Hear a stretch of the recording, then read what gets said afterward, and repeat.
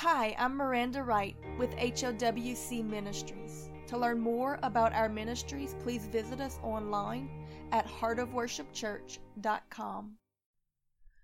Set up the standard towards Zion. Retire, stay not, for I will bring evil from the north and a great destruction. The lion is coming up from his thicket, and the destroyer of the Gentiles is on his way. He is gone forth from his place to make thy land desolate, and thy cities shall be laid waste, without an inhabitant. For this, gird you with sackcloth, lament and howl, for the fierce anger of the Lord is not turned back from us. Jeremiah chapter 4. Verses 6 through 8.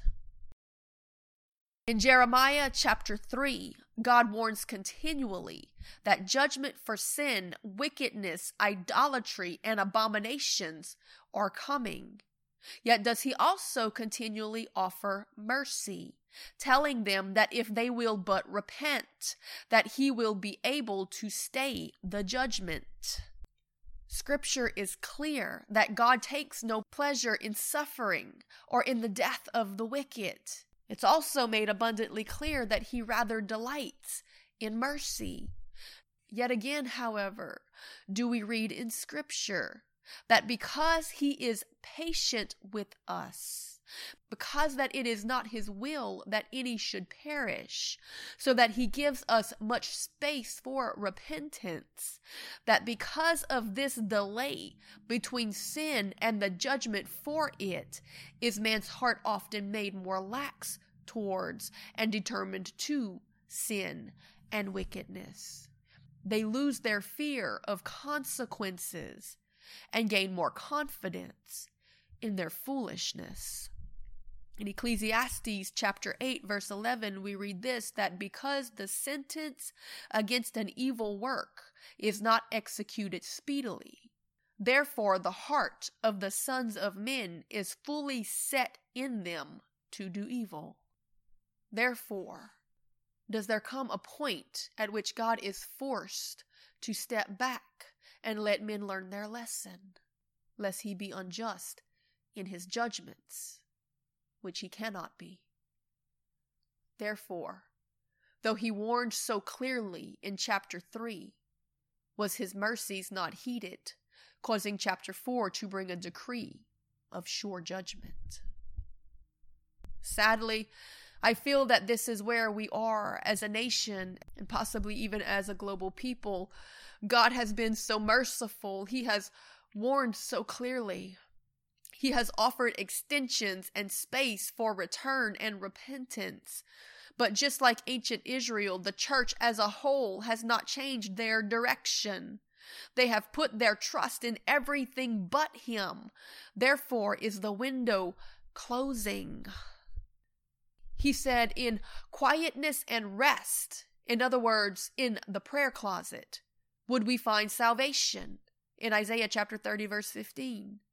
He said, if we would but humble ourselves and pray and repent, in 2 Chronicles chapter 7 verse 14, then he would save our land and spare us from the judgment that is coming. But we wouldn't. We trusted more in politicians than in evangelism. We trusted more in courts than in his words. We stopped feeding the lambs to organize movements of men built on sweat, ideas, ambition, and good intentions that will amount to nothing and cannot save us. We traded agonizing in prayer and intercession for organizing in committee meetings. We traded the anointing, which comes from time spent with Jesus being stripped of self, for appointments with men and ministries who agree with us in our agendas. We traded prayer and fasting for conferences and performances. Many are they who have danced before the masses, but how many have danced alone at home with Jesus? Many have called for conferences before men to petition heaven to change its position, but how many have cried out in repentance unseen in their prayer closet that they might change theirs and get into alignment with heaven? How many praise God in front of cameras with their lips, but where is their heart when no one is looking?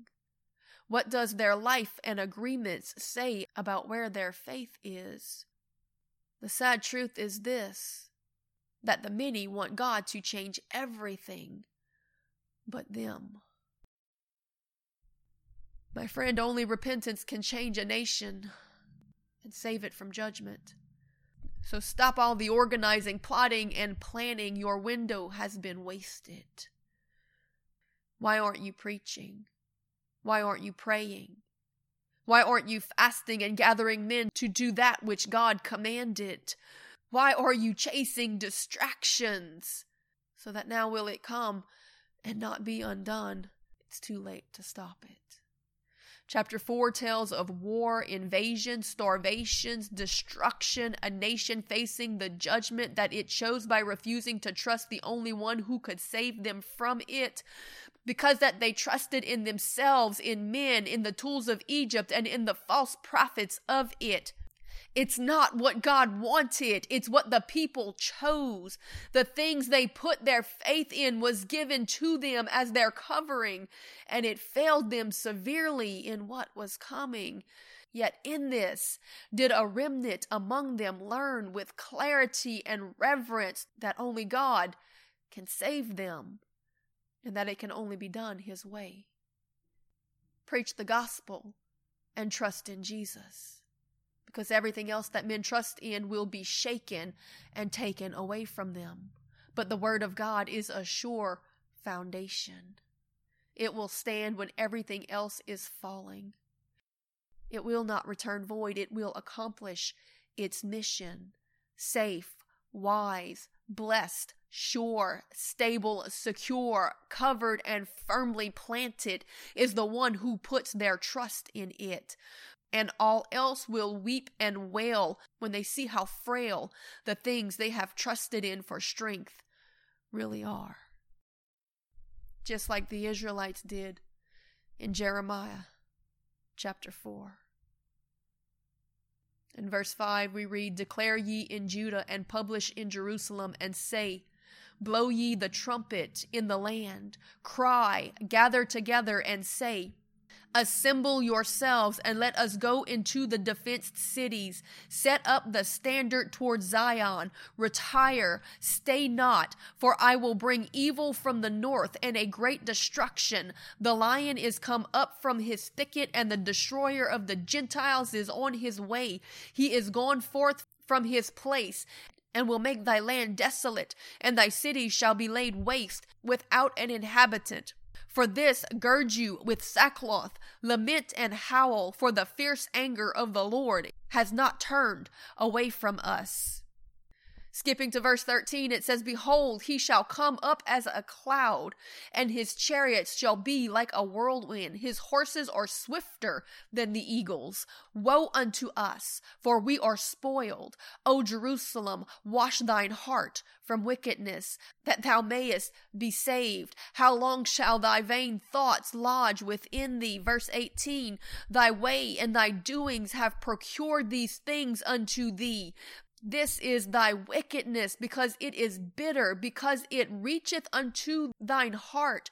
My bowels, I am pained in my very heart. My heart maketh a noise in me. I cannot hold my peace, because thou hast heard, O my soul, the sound of the trumpet, of the alarm of war." The prophet was grieved. He lamented. He cried out with everything that was in him. He wept in sackcloth and ashes because he understood the decree that was given. The same decree that had been given to the enemies of Israel now was turned on Israel itself, because that it had become the enemy of God. We will all face this same thing as peoples and nations, and eventually individually on the day of judgment. My friend, make sure that you are in right standing, because 2 Peter chapter 3 verse 9 tells us this, that the Lord is not slack concerning his promises, as some men might count slackness, but he is long-suffering, very patient towards us, because that he is not willing that any should perish, but that all should come to repentance. Nevertheless, the day of the Lord will come as a thief in the night, in the which the heavens shall pass away with a great noise, and the very elements shall melt with fervent heat. and the earth also, and the works that are therein, shall be burnt up. My friend, make no mistake about it, there is a judgment coming for the wicked, and it's coming quickly. Don't be found among them. Don't forsake the mercy that has been given. Repent and call on Jesus. God, we believe you. We believe that every word that you wrote in Scripture is divinely inspired. It is a history book of what has happened through the ages to those who have turned away from your wisdom. You teach us how to live in humility and selflessness, Lord. But when we choose to walk in ungodliness and unrighteousness and in wickedness, it causes pain and suffering to the innocent, and that blood cries out from the ground against us. And though you are so patient and long-suffering because you don't want anyone to perish, you give us space for repentance. Eventually, you must enact a judgment. Oh Lord, forgive us of any complacency we've had in it. We break all agreement with it, and we come into alignment with the words and teachings of Jesus. Father, we speak out against the abominations in the land. Father, we break agreement with every false doctrine and tradition of man. Father, we trust you. We love you. We believe in who you are. We believe your word. Let it be written in our heart, Lord. Help us to live it, to preach it, and to be it to those around us. Father, put your mark of protection on us, that even in the midst of the judgments that are coming, we might be able to walk in the fires like Shadrach, Meshach, and Abednego, unharmed, and be able to help others in the process, that you might be glorified, that others might be able to see and believe and know that the power of our Jesus is a reality. He comes to save, to deliver, to set free, and to put a fire in our heart that'll burn hotter than the fiery trials that are around us. Oh Lord, those that trust in you will never be confounded. We thank you for the mercies that you have offered. Let us never take them lightly or for granted. Let us not forsake them, that we might not be counted forsaken in a time of judgment. Oh Lord, we choose and trust in you. You be our covering.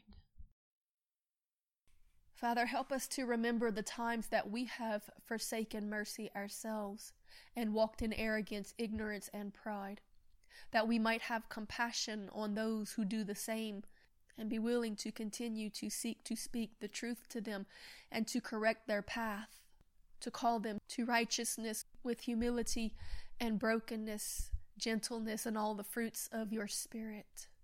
Let us never have a hard heart of selfishness that would seek to say, I told you so, or they deserved it. Because, my friend, remember this, that God still weeps over his children. Remember that even as they crucified, Jesus died for the wicked men who stood against him. He paid a price for them. Even us, while we were yet in our sin, did he endure the shame and reproach of the cross to fight for us, that we might be saved, for the hope that one might turn from their wicked ways. Hope, be reminded today of the reason that you are still here, to continue the work of Christ in the earth until his return. He won the battle for us, but then he sent us out to liberate and to occupy, to possess the land until he comes again, to continue spreading the message and telling the captive that they have already been set free if they will by faith take hold of the grace that he has made available by the price that he paid, by the shedding of his blood and the sacrificial atoning of it, by the releasing of his Holy Spirit, that it might indwell us and bring us into the family of God, making us sons and daughters and giving us power and authority for above every principality, demonic force, or fallen man. We are a new creation. Believe it, grab hold of it, and have compassion for those who have not yet attained it. They really don't know what they are missing.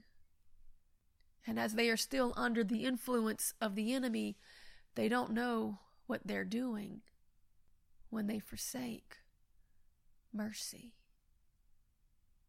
They are deceived by the enemy. As the scriptures say, they are blinded by the demonic rulers of this world. They are under a great deception. Oh Lord, we intercede for them that their eyes might be opened. And if it has to come through a shaking, then so be it, Lord. Though we pray, if it be possible, let this cup pass from us, but nevertheless, your will be done. You know what needs to happen. If it takes a judgment, a well, or a Jonah experience to humble the wicked unto repentance, then we trust your wisdom. Because the ease and pleasures of this life can be gone in an instant, but eternity is a long time to be wrong and remain bound to the master of wickedness and torment. Oh Lord, we pray for deliverance, however it needs to come. Because, my friend, I assure you of this, that for the hard-hearted, hard-headed, and rebellious, even the judgments and hardships of this life are a mercy. If it brings us to repentance, it's never his desire to do things the hard way. But if he has to, he'll do what he needs to. Because he's a good father who loves his children, and his heart breaks when they make bad decisions. A temporary discomfort that saves us from long-term consequences is worth it, though not desired, for any good parent. Just like a whipping, sometimes you've got to correct those children in order to save or protect them.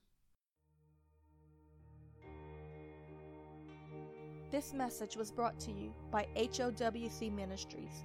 To learn more about our ministries, please visit us online at heartofworshipchurch.com.